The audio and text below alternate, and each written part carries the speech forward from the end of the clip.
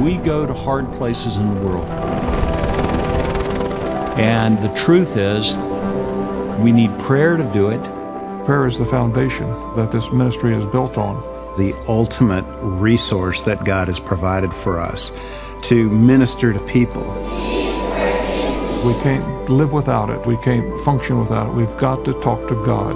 So, Father, we give you things that we didn't think were possible. When we get lots of people praying, then God opens doors and He works miracles, and our lives together. He answers prayer.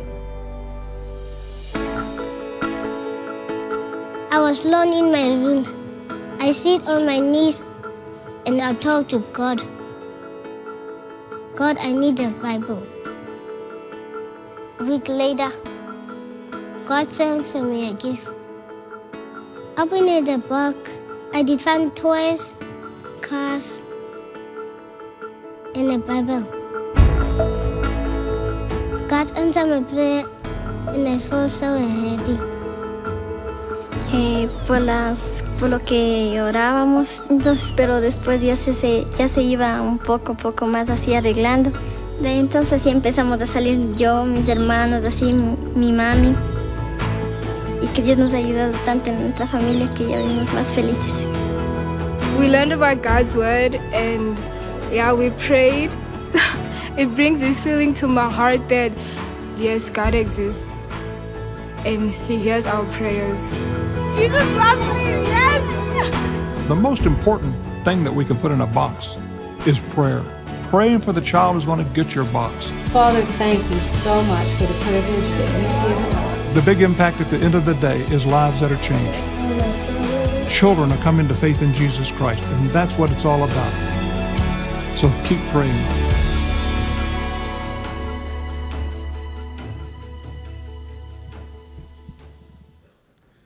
Good morning. Welcome to Broadway Baptist Church. It's great to see everyone this morning. If you would, please stand for the reading of God's Word.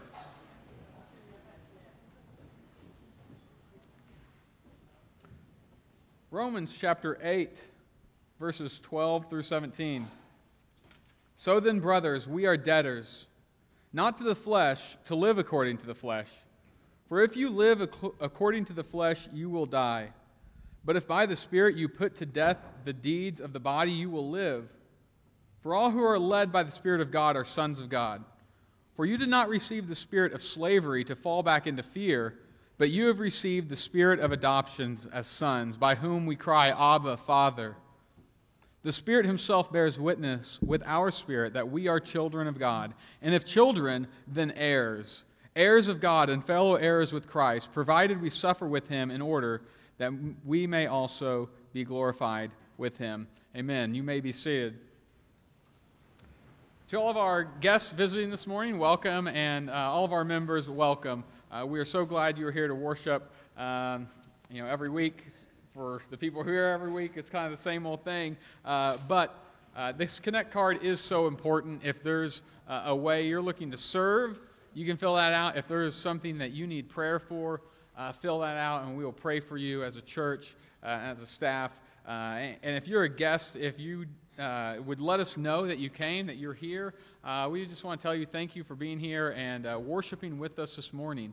We hope you feel welcomed and that this is a place where we come to serve and to honor and to worship the Lord as brothers and sisters in Christ. So check out everything in your bulletin. The inserts, the announcements, the things with the Fall Festival coming up. I know we need trunks. There's a lot of details in the bulletin every week, so be sure and look through that. But we are so glad you're here to worship with us this morning.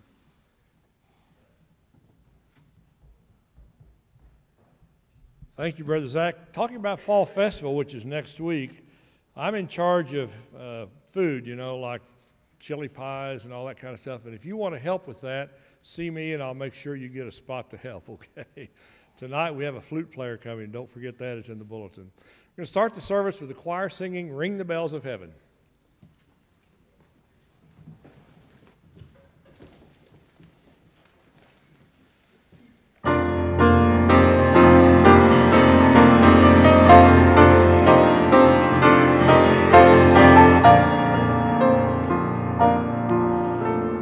Ring the bells of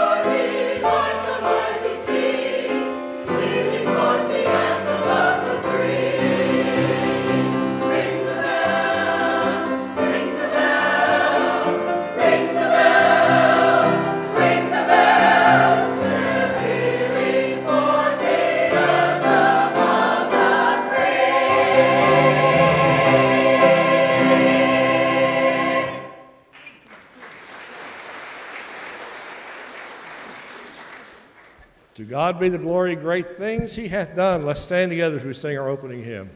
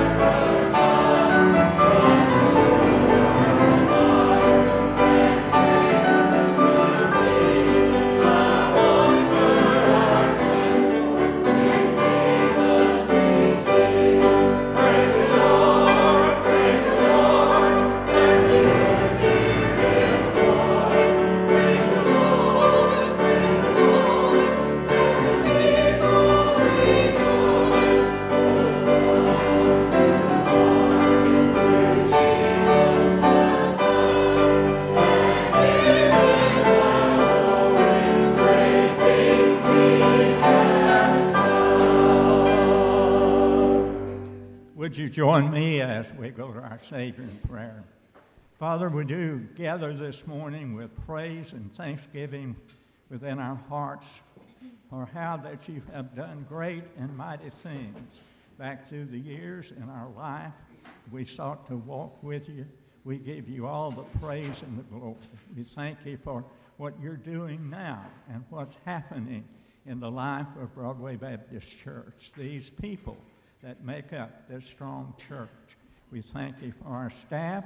We pray for our pastor as he shares your word with us this morning. And we pray, our Father, for those that have gathered that have special needs. We are concerned about those, our Father, that are facing surgeries, that facing challenges and trials in their lives. For those that are bereaved and grieving, we thank you, our Father, for the hope and the assurance that we have through the shed blood of our Lord and Savior, Jesus Christ. We pray today that burdens will be lifted and that there will be those that will come to know you as their Savior and as their Lord. We pray for other decisions that need to be made here today. May your Spirit have freedom to work in our hearts, and may you be glorified. We pray in Jesus' name. Amen.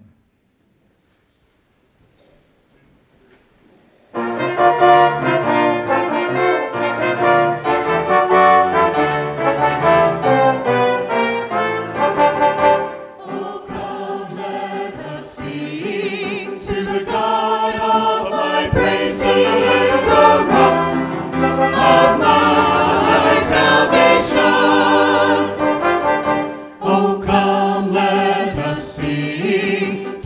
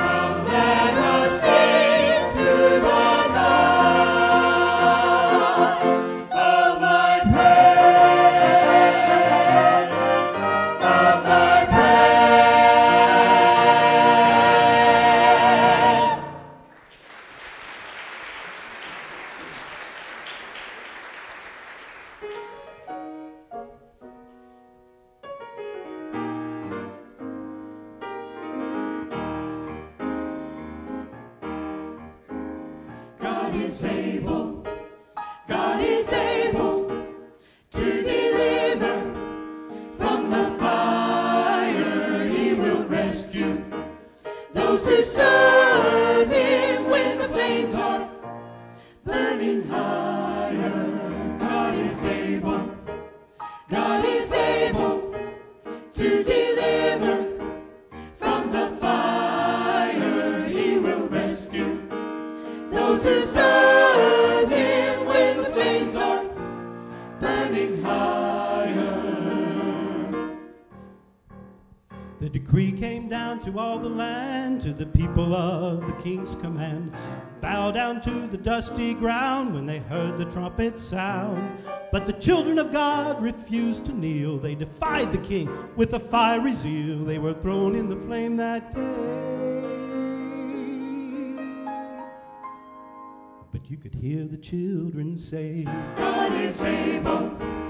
God is able to deliver from the fire. He will rescue those who serve Him when the flames are burning higher.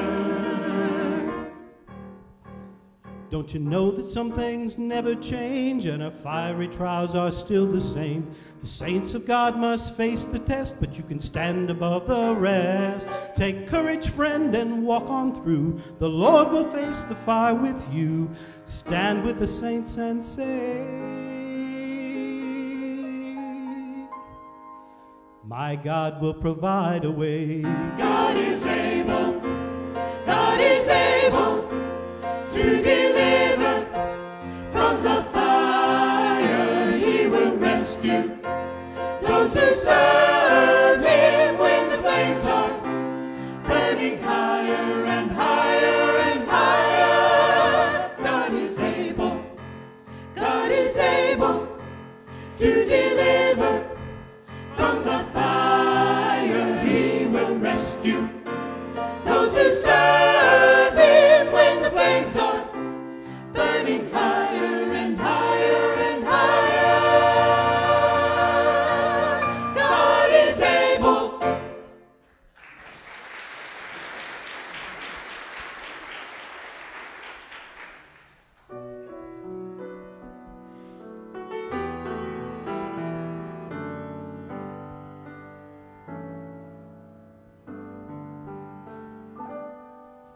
It's not just about the manger where the baby lay. It's not all about the angels that sang for Him that day. It's not all about the shepherds or the bright and shining star. It's not all about the wise men who traveled from afar. It's about the cross. It's about my sin. It's about how Jesus came to be born once so that we could be born again. It's about the stone that was rolled away so that you and I could have real life someday. It's about the cross.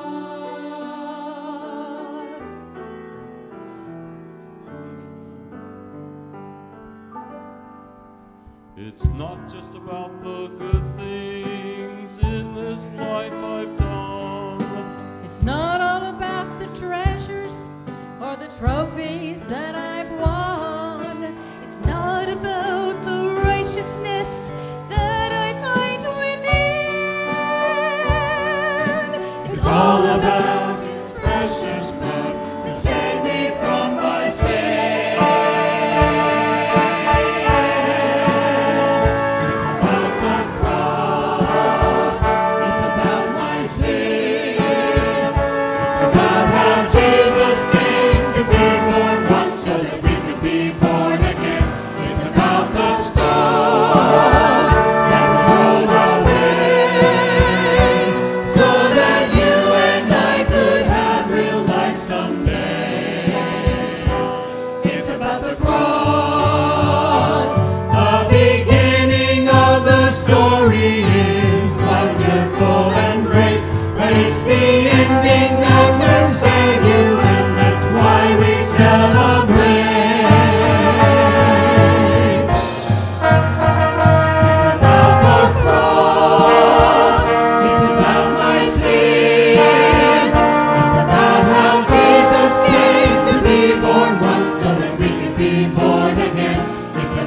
of sun into a tree. It's about how every drop of blood that flowed from him when it should have been me.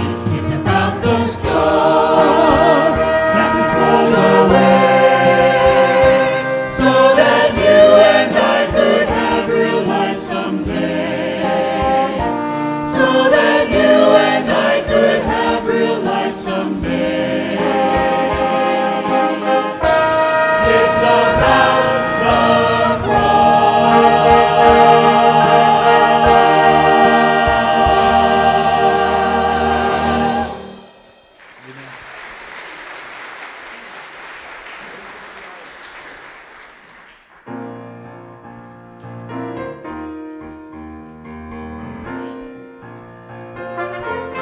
You know this one, so stand and join us as we sing.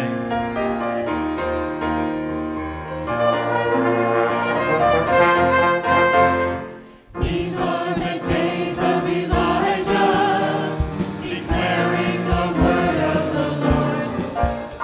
And these are the days of your servant Moses, righteousness being restored. And though these are days of great trials, of famine and darkness and sword, still we are the voice in the desert, crying, prepare the way of the Lord. Behold, he comes, riding on the clouds, shining like the sun.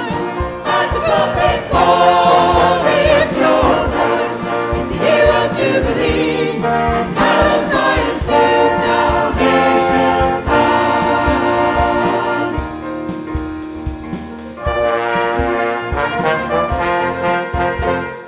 These are the days of Ezekiel, the dry bones becoming as flesh.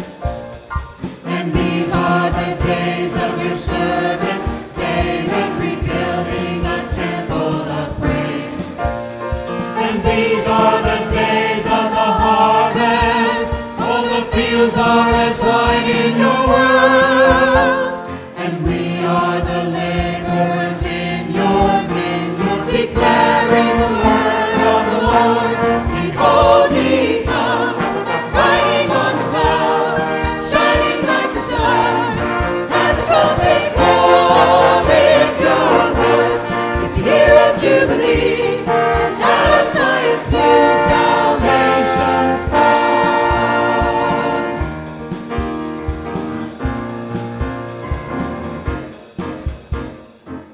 There's no God like Jehovah. There's no God like Jehovah.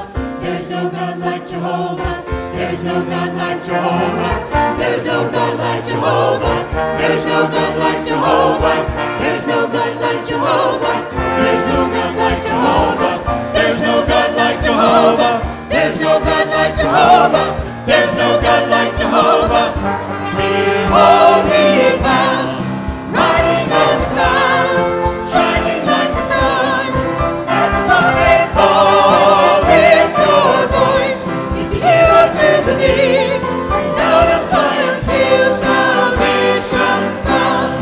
Behold, he comes, riding on the clouds, shining like the sun. At the trumpet call, lift your voice. It's a year of jubilee, and out of Zion's hills salvation comes.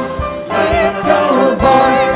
It's a year of jubilee, and out of Zion's hills salvation comes.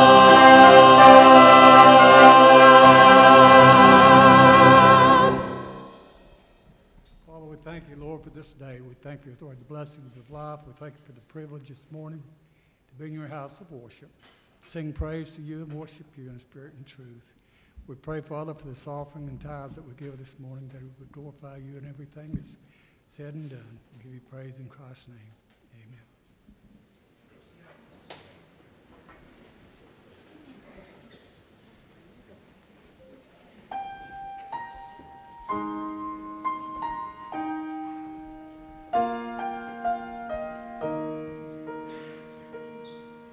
The sun comes up, it's a new day dawning. It's time to sing your song again. Whatever may pass and whatever lies before me, let me be singing when the evening comes. Bless the Lord, oh my soul, oh my soul, worship His holy name.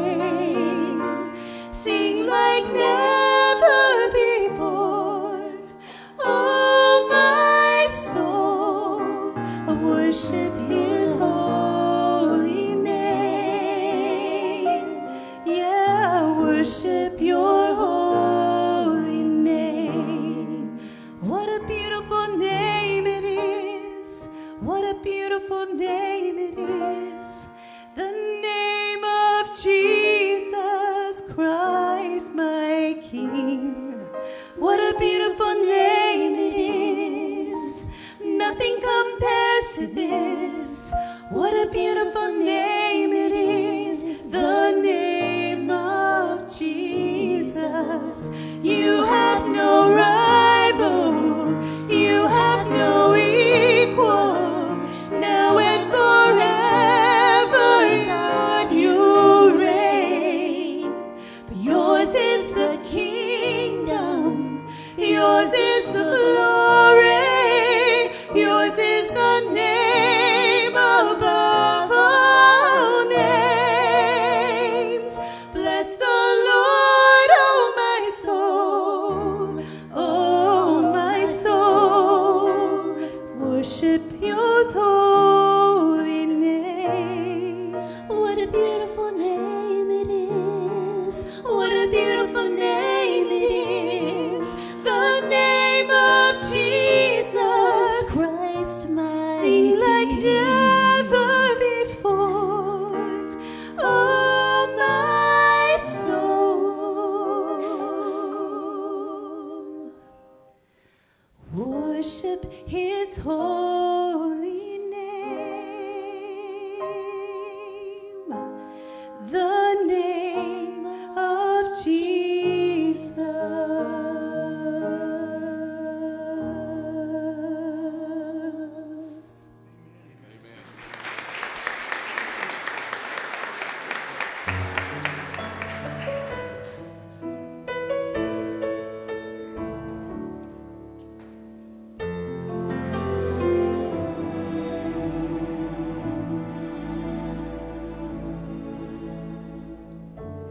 My faithful Father, enduring friend, your tender mercy, it's like a river with no end. It overwhelms me, covers my sin each time I come into your presence. I stand in wonder once again. Your grace still amazes me. Your love, it's like a mystery each day. I fall on my knees, 'cause your grace still amazes me.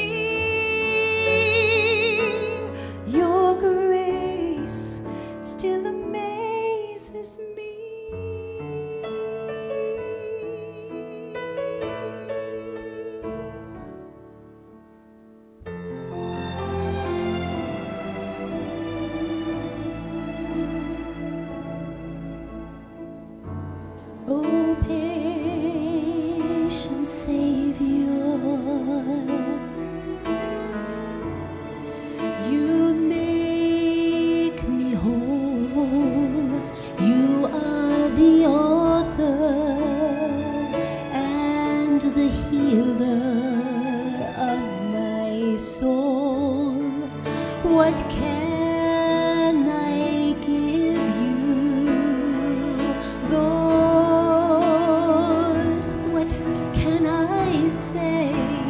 I know there's no way to repay you, only to offer you my praise. Your grace still amazes me. Your love is still a mystery each day. I fall on my knees, 'cause your grace still amazes me. Your grace still amazes me. It's deeper, it's wider, it's stronger, and it's higher. It's deeper, it's wider, it's stronger, it's higher than anything my eyes can see. Your grace still amazes me. Your love is still a mystery each day. I fall on my knees, 'cause your grace still amazes me. Your grace still amazes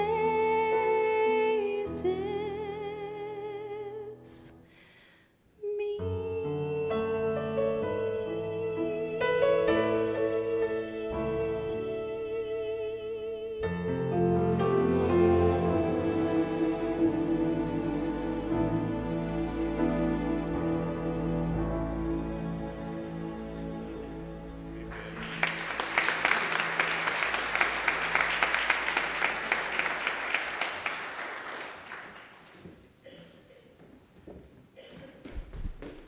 Thank you, Judy and Mary. Thank you so much for that. God's grace certainly does still amaze us. Open your Bibles to the book of 1 Samuel chapter 12.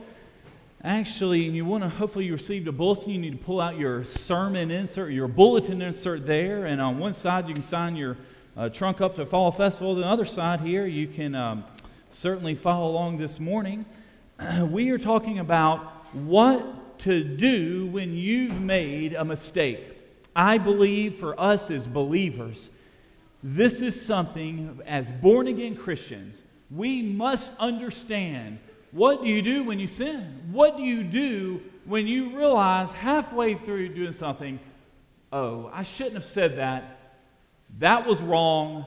That didn't go as planned. And it's a mistake. It's sinful. Or it might not even be necessarily sinful. You came across as harsh. It's like, I have a picture here. It's like falling off a cliff. It's like you're just following the crowd, and next thing you know, you've walked right off. Those folks are going backwards, and you're just going along, and you don't realize it. You maybe were walking backwards one day, and you walked right off a cliff. Some folks walk off a cliff walking forward, but it's certainly possible for us in our spiritual lives to find ourselves making a mistake. And the truth is, we all make mistakes, and God is looking at us. Okay, how do you respond to that when you've made a mistake? It's hard to believe this, but I made a mistake this week. Sherry was, I was helping. I was moving my SIM card from my phone, or from her old phone to a newer phone, and I knew how to do that. So I explained to her. I said, and she didn't want to lose all her pictures and all her stuff for her phone to the new phone. I said, Sherry, it's so easy. You get a little paper clip, and you pop out the SIM card, and you just put it in the new one. That's all you have to do, and they have everything. That's what AT&T told me to do. No problem at all. So I come home after being told that, and I say, Sherry, this is what we're going to do. She said, no, we're not going to do that. We're going to take it to the Apple store because I don't want to lose all my pictures. I got 2 years worth of pictures in this phone. We're not losing it. It's all the children, them growing up, and it's very special. I say, Sherry, trust me. I know what I'm doing. It's so easy. And she said, no. I said, yes, give me the phone. I'm going to do it. Like, I know how to do it. And she said, and we had disagreement. And it didn't get heated, but I knew what I was doing. And it got so bad, she had to go take a walk out in the rain one night to go cool off. And I never got her phone, so I think, fine, we'll go to the Apple store. And, I'll show up like I have, first, like, sir, will you help me move this phone? Like, I don't know what I'm doing. Well, it was hard to believe this, but I show up at the Apple store. This was yesterday. It was packed, place packed with folks. I had to take like a ticket to get, to even talk to somebody.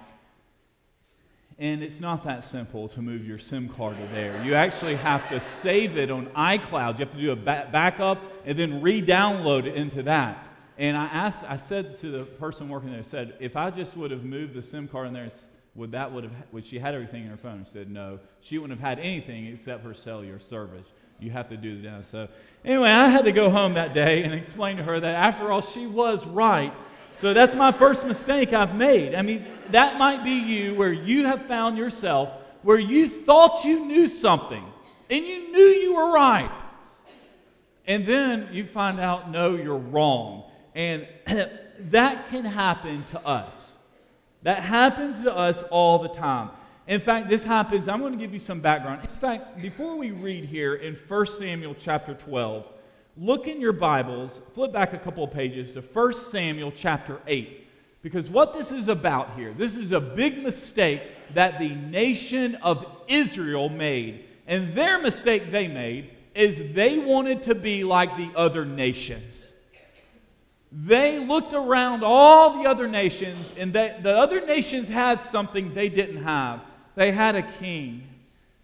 Well, and what was going on up until the very first king of Israel, who was Saul, they were led by folks called judges. These were different men and women who the Lord raised up, who were the spiritual leaders of Israel. God was to be their king. They didn't need a king like the other nations. So Samuel was the current judge, and he was a very righteous man.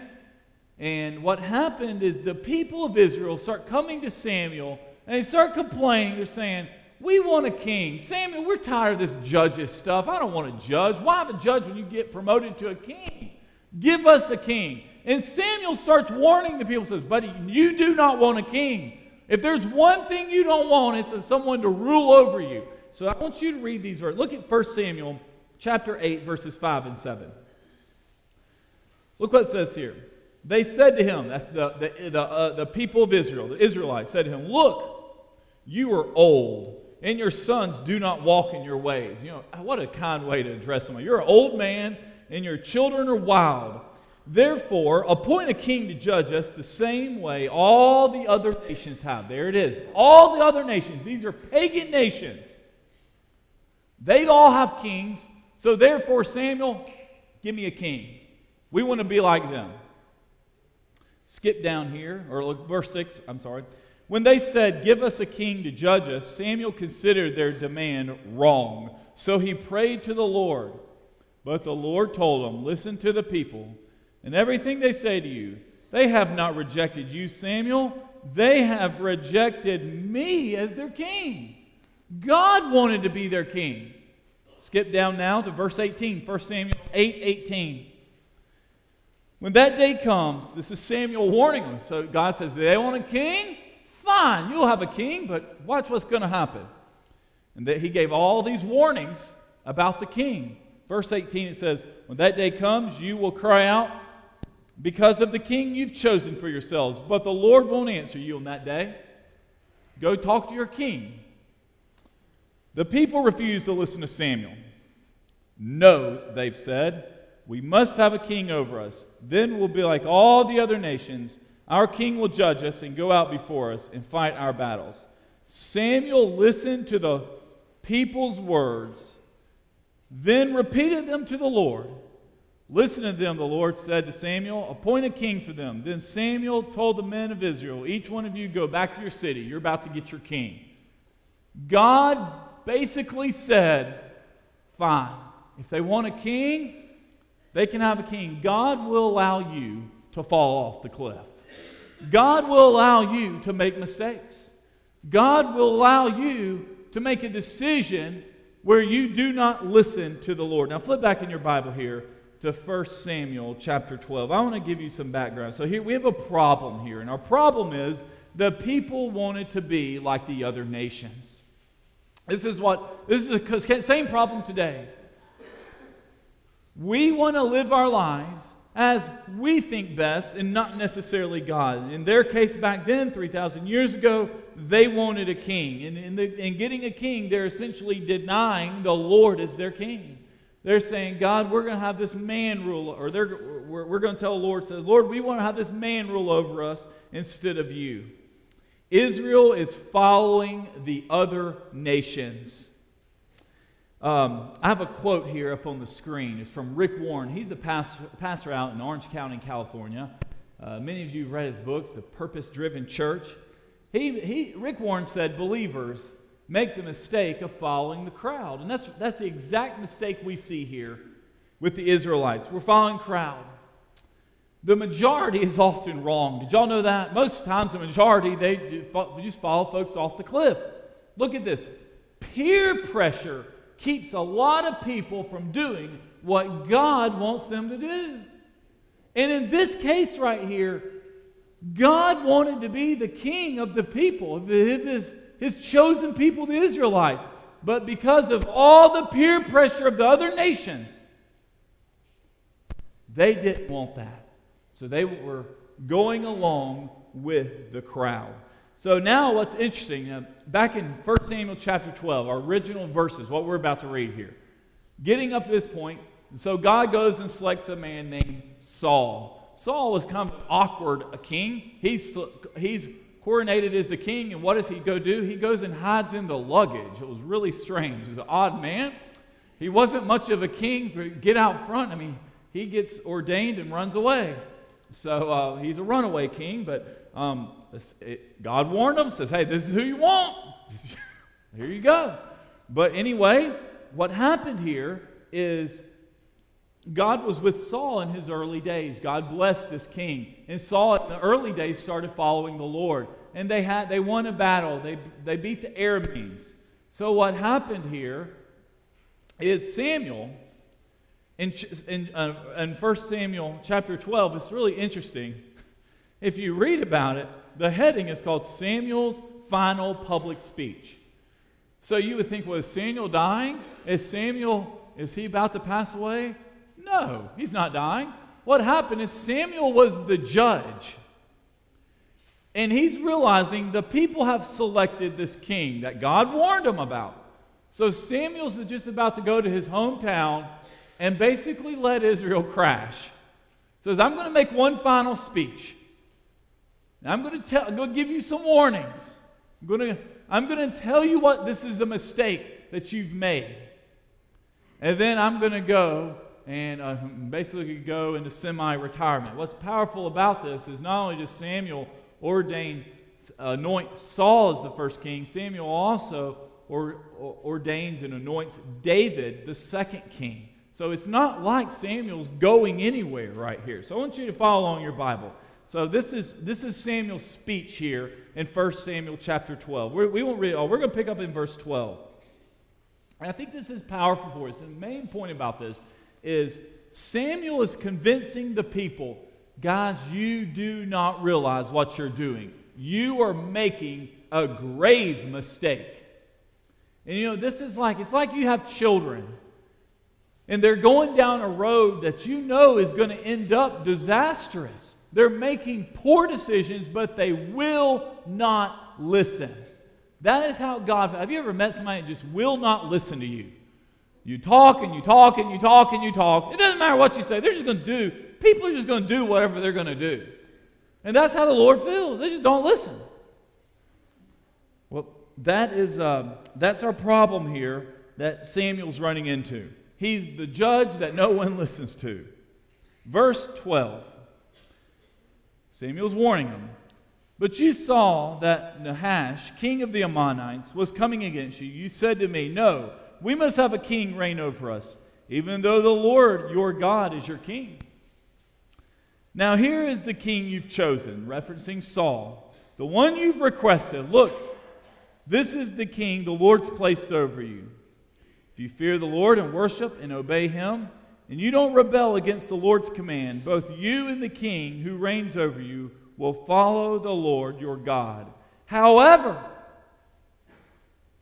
if you disobey the Lord and rebel against his command, the Lord's hand will be against you, as it was against your ancestors. Now therefore present yourselves and see this great thing that the Lord will do before your eyes. Isn't the wheat harvest today? So the wheat harvest would have been in late May. That's when that would have occurred. I call on the Lord, and he will send thunder and rain, so that you will recognize what an immense evil you committed in the Lord's sight by requesting a king for yourselves. Samuel called on the Lord, and that day the Lord sent thunder and rain. As a result, all the people greatly feared the Lord and Samuel. Now what happened here is Samuel spoke and says, God, make it rain and thunder. Now in Israel, in this location, rainy season, it didn't rain from late April to October. Like that is a dry season in Israel. It would never thunder and rain. Rain seasons during the winter. So what happened is this is in late May when it should stop, there should be no rain. And Samuel shows up and says, I want to show to you that I know what I'm talking about. God, I want to pray to you. You make it rain and thunder. And sure enough, it rained and thunder. And the people are like, oh, well, my goodness. This is not what we expected. And here this man is warning us about this king we're about to get. And we've already gotten him. Verse 19. They pleaded with Samuel. Look at this. This is what they realized after Samuel made it rain. Look at what the folks say. They pleaded with Samuel, pray to the Lord your God for your servants, so we won't die. For we have added to all of our sins the evil of requesting a king for ourselves. They realized when Samuel made it rain and thunder out of the blue, when he did a miracle, when the Lord performed it, they realized they made a mistake. At that point, they're finally going to listen to Samuel, but it's too late. Verse 20, Samuel replied, don't be afraid, even though you've committed all this evil. Don't turn away from following the Lord. Instead, worship the Lord your God with all your heart. Don't turn away from following worthless things that can't profit or rescue you. They're worthless. The Lord will not abandon his people. That's a promise for us today. Because of his great name, and because he has determined to make you his own people. And he goes on to say those next couple verses. He repeats that. He's encouraging the folks. Even though you've sinned, even though you're finally now going to listen to the Lord, you need to stay faithful and true to God. Now pull out your white piece of paper right here in your bulletin insert. I want you to follow. We have 4 fill in the blanks. What the goal this morning is for, what do you do when you've realized, I have made a mistake? And it's true, there will come a time where we will make a mistake. Number 1, so you want to make right the mistake. Number 1, you must take responsibility for your sin. When you make a mistake, you do not blame other folks. We live in a culture of the blame game. Yesterday morning was a blessing at men's prayer breakfast. We had this gentleman named Victor Hazard, just outstanding. He's a UK administrator, and he works with college students. All he does is work college students. And he was telling us, because he's been doing it like, he's 20s, 30-something years. He's been doing it a long time there at the university. And he's telling all the guys yesterday morning, he was talking about, basically said there's 2 challenges with communicating with college students. Number 1, they have something called a phone. And students, that's all they do. College students, now everybody, all they do, they wake up, they're on their phone. They go to class, they're on their phone. They go to bed, they're on their phone. They sleep with their phone in their hand. They're always on their phone. And just his goal is trying to engage college students. The first thing you have to engage a college student is Somehow get them to look up from their phone. He says, that sounds silly, but that is a major challenge, dealing with young people, get someone to actually look at you. But then he said the next greatest challenge to deal with especially younger folks, we live in a day where no one takes responsibility. If a student gets in trouble, do you know what they do? You're not talking to a student, you're talking to mama and daddy. And sometimes the attorney. It just keeps on going. He says there's no responsibility. That is our culture in 2018. The 2018, no responsibility. Someone else, it's their fault. I'm a victim. The problem with that mentality is if you go around and you never take responsibility, you will never understand what it means to be right in the eyes of God. You have to go to the Lord and say, God, I've sinned. This is my fault. I am the one who's guilty. Listen, you can't get saved until you confess your sins to the Lord. The first step to salvation is realizing I'm a sinner. No one today believes they're a sinner. There's no one guilty. Everybody's innocent. It's unbelievable. And if you are guilty, you get an attorney from the billboard on Broadway, and they'll help make you innocent. Whatever it takes, there's no responsibility on your behalf. That is completely foreign to biblical salvation. Listen to this, in order to be saved, you first have to realize you're lost. What does that mean to be lost? That means I'm spiritually dead. I'm guilty in front of God. That means I'm a sinner. No one's lost today. Step one to make things right. If you are here this morning and you have said something, you've done something, you thought something, whatever it was, you have made a mistake or you've sinned, your first step is taking responsibility. Listen, the blame game is a disease. It just spreads. Listen, mom, dad, grandparents, if you play the blame game, your children and grandchildren are going to learn the blame game. It just spreads on down the line. You just blame everyone for everything else. Step two, what do we do here? You must ask for, first of all, you have to admit you're a sinner. You admit you've run wrong. You must ask for and you must receive God's forgiveness. This is why Jesus Christ died on the cross. One of the great things what Samuel did, when finally the Israelites confessed and they said, hey, we've sinned. You're right, you just made it rain out of the blue. Samuel, we should have listened to you. Immediately, the next step there is Samuel encouraged them and says, hey, even though you've sinned, take heart. You just continue to follow the Lord and He will be good to you. The great thing about forgiveness is God offers us forgiveness. He gives us unlimited forgiveness. The thing about forgiveness, though, is it's more than an apology. It's more than just saying, God, I've made a mistake. You have to acknowledge and accept, Lord, you have forgiven me. I'm now clean. I receive your forgiveness. That sounds easy, but until you get to the point where you realize I'm at fault, God, this is my responsibility, and Lord, only you can make it right. That's what it means to receive the Lord's forgiveness. Look at number 3 here. A vague apology for a vague offense is really no apology at all. It's not. Church is not at all. Have you ever heard someone apologize? What if I came home from the Apple store yesterday and say, Sherry, I want you to know I'm sorry if you were offended yesterday, how I acted in our fight over the phone. Is that an apology? I'm sorry you were offended? No, that's no apology. That means nothing. That's what folks do today. You go around and apologize for them being offended. That is not at all what repentance is. Listen, this is what repentance is. Repentance, it's more than an apology. Repentance does not have anything to do with behavior. I've got 3 bullet points that explain this up on the board. This is what Christ asks us to do. We think of repentance as behavior because it doesn't mean you stop doing bad. That's not what Christ is wanting us to do. He's not just asking us to stop doing bad. Repentance means you change your mind.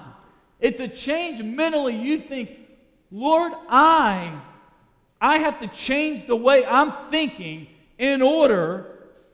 I change the way I'm thinking, then it changes my behavior. You change your mind, the way you think about things, then you act differently. Listen, if you go around snapping at people and saying cute, inappropriate comments and hurting people all the time, you literally, in order to do that, you might say you're not going to do it again, but until you change your language and your tongue and the words you use and your outbursts, it won't happen. You have to mentally say, God, I'm going to repent of this sin. I'm going to change my mind the way I snap back at folks, and then your behavior comes along afterwards. You must decide what I'm doing is wrong and sinful. That's what repentance is. You decide that, then your behavior follows along. This is more than an apology.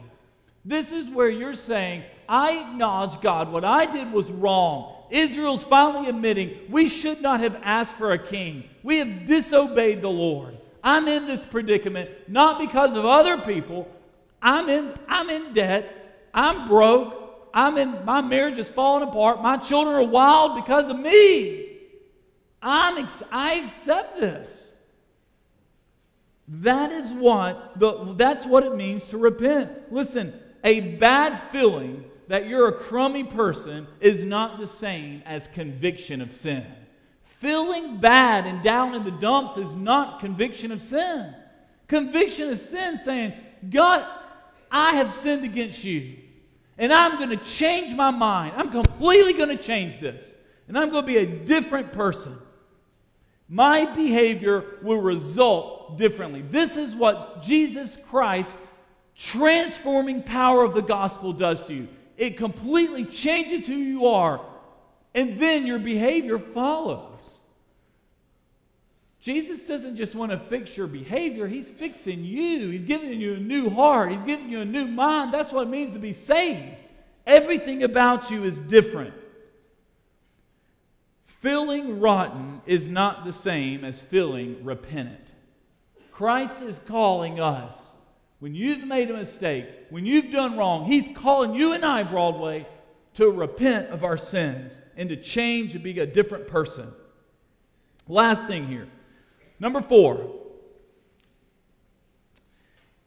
You know, when we find ourselves and we've made a mistake, and we know someone else has made a mistake, this is what we tend to do. In Jesus' Sermon on the Mount, in Matthew 7, 3 and 5, He gave us this story, and we're good at doing this. It's easy to hold other people to a standard that we ourselves, we don't live by. Mentally, we might think we live by, but our actions do not live by that. And it says here, we have to watch out for the plank eye syndrome. What that means, this is based on Matthew 7, 3 through 5. It's easy to look at other people and say, well, gosh, they need to lose weight. They didn't dress right. They need to act differently. Look how bad they are. They don't come to church. They're not here this morning. And you can just point out all these other problems with folks. And Jesus told us, you don't want to be like the Pharisees who were hypocrites. They went around pointing out all these problems with these other folks. Yet they had a giant log in their own eye, a plank sticking out. Who are you to tell other people that they aren't living right for the Lord when you've got this board in your eye? First, before you take the speck out of your friend's eye, you need to take the board and the log out of your own eye. Then you can see clearly enough. What Jesus is saying, this is what He's saying. I want y'all to listen to this. Don't miss this. It's very important. Men, if you're here and you're struggling with internet pornography and you view that stuff every day and you feel remorseful, you feel rotten about it, you know it's wrong. It's not what Jesus wants you to do. But you come to church, you sit in Sunday school, you go to men's discipleship group, you sit around the other church guys at work, and when someone's teaching and preaching, and maybe you hear somebody confess they have a porn problem, you think, well, brother, I'll be praying for you, and I know you'll get through it. Amen. God will help you. And you're egging people along in a sense as if you give this appearance that you don't have this problem. But you're coaching other people, you're getting on to other people who do have the problem. What Jesus would say to you, who are you to go around condemning other people about pornography when, brother, you're an addict? You'll be on it in 2 hours from this sermon. It's over. That's what Jesus is saying here. He's saying it's so easy to get on to other people for their drinking problem, for their addiction problems, when, buddy, once you get home and you shut the doors and you close the curtains, it's you. Jesus knows who we are. He knows our sins. He knows our mistakes. And it's a temptation for us to look at other people and shame them, even preach against them and teach against them and amen against them and say, well, they shouldn't do that. Buddy, that's you. You're the man. You know, that's what David did when he was confronted with his sin with Bathsheba. When Nathan the prophet showed up and told this story about this rich man robbing this little lamb from a poor man and killed it, said, David, that's you. You're the man. Be careful, Broadway, before you rebuke someone else, before you reprimand someone else. Do you have a log? Do you have a plank? Do you have something much more than a speck in your own eye? You have to watch out for the plank eye syndrome. Jesus confronted these type of people. He called them hypocrites. I want you to know something. Sometimes only the Lord knows who a hypocrite is, because you can fool other folks. You can live a double life. Jesus said the man and the woman who's living a double life, they aren't repenting. They haven't made a mistake. They're fake. He's telling us sin. Look at this. Look on your little bulletin. Look at this down here at the bottom. Sin has a way of blinding you. Sin blinds people. It's easy to point out problems with other people when you have this massive issue in your own life. And not only that, last bullet point was here. You should never respond to other people's sin with self-righteousness. That means, God, I'm so glad I don't have a drinking problem, but I pray for the others, these poor souls that do. Thank you, Lord. I'm number one. You're getting on and you're rebuking folks in a sense that you're actually putting them down. That's called self-righteousness. I want you to learn, don't miss this. All throughout the Gospels, do you know Jesus encountered this so much? Do you know where he met the folks who were self-righteous and the plank-eye Christians? They were in church. They were in the synagogue. The self-righteous people were the ones walking into the temple in the sanctuary. And they're coming there, and they're the guys standing in the corner praying very loudly, wanted their offering to be seen, presenting this fake image of themselves that the Lord saw right through. Listen, our first step, you want to get close to the Lord? God calls us to humility. It takes a humble man or woman to say, God, I've sinned. I'm a fake. I'm a double-minded person. I have a double life.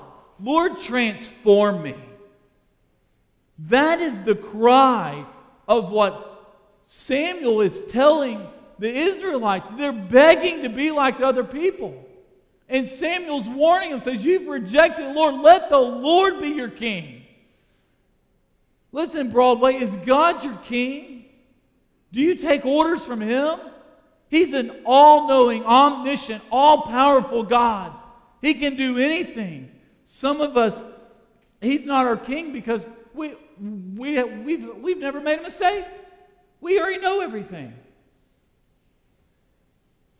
Being under the king, falling under the kingship of Christ, Broadway, is telling us, saying, Lord, I'm a sinner. And until you change my mind and I realize how lost and depraved and dependent I am upon you, only then can you change me, and then my behavior changes, comes along. Are you a plank-eye Christian this morning? Do you have a log in your eye? And only the Lord knows this. This is between you and God. You're going around presenting an image, getting on to other people, when you are struggling with the same habitual sin. We're about to have our invitation. Jesus Christ is calling us this morning. What do you do if you've made a mistake? Do not miss that first point. You must take responsibility for your sin. Not the sins of America, not the sins of Lexington, not the general sins of the world, your sin. Sin is personal. Mistakes mean I am a child of God. I've been redeemed by the blood of Jesus. And every time I sin against Him, I'm re-crucifying Him to the cross. Because He's already paid that price.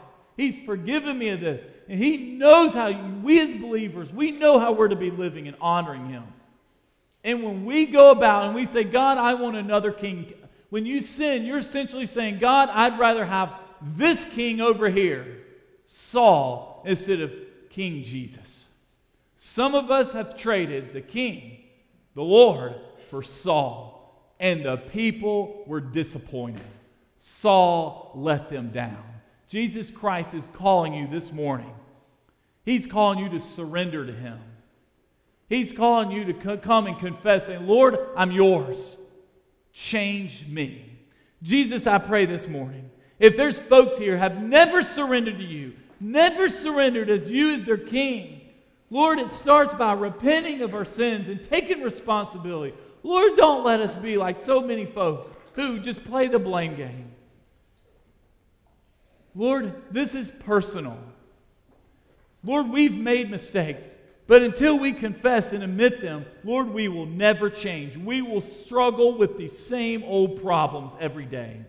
God, I pray this morning, if instead of us sitting around looking at other people's problems and looking at people's specks in their eyes, trying to point things out, Lord, is there a log in my eye? Is there a plank? Is there a board sticking out and I don't see it? Lord, I pray this morning that if some of us are here, we know all salvation starts with confession. Lord, we need to walk this aisle and say, Jesus, I'm yours. You're my king. Lord, I pray this is our time. As we flood the altar, as we cry out to you, we give you this invitation as believers. In Jesus' name we pray. Amen. We're going to sing Just As I Am. This is one of the best hymn of invitations we can certainly sing. As we always close our worship services, I will be standing down front waiting for you to respond. This is your time to do business with God. So let's stand together. We're going to sing our songbook, Just As I Am.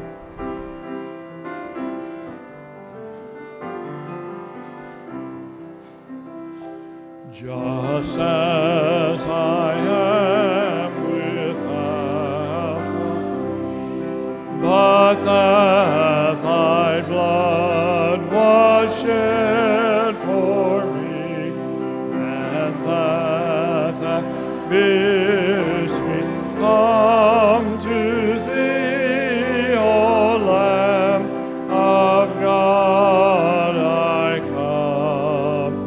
I come.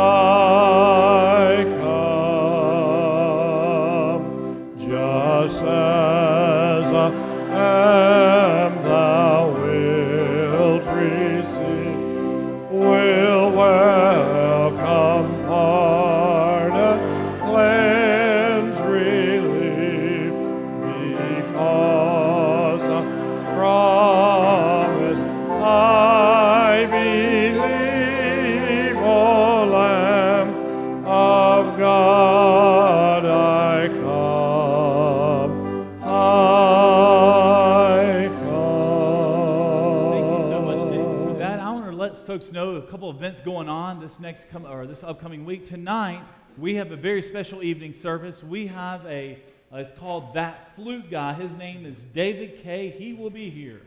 He sure will. So he'll be coming up. So it'll be a very special concert. It's going to be a music evangelist going to be here tonight at 6 o'clock. Also, if you have any teenagers or if you have grandchildren who are teenagers, if you want to drop your children off this coming Friday night at 8 o'clock here at the church, they can run wild and all over this place for 12 hours for our student ministry lock-in. Unlimited food. They'll have lots of fun. It'll be a wild time. So we have a lock-in here at our church with all the middle and high schoolers. No chaperones. It'll be a great time for your teenagers to come up here. But that is, I want to share about that. Then that morning, they're having a packing party, and they'll clean up the church at 11 o'clock. They're going to, for the Operation Christmas Child, hopefully you've gotten all these shoe boxes here in this cross. These aren't decorations. These are for you to grab. So make sure you have a shoe box. They're having a big packing party for them at 11 o'clock on Saturday. So that's this coming week here at Broadway. I'm going to ask David here if he'll close us in. All right, we're going to sing the chorus of the song we sang earlier. Praise the Lord. Here we go.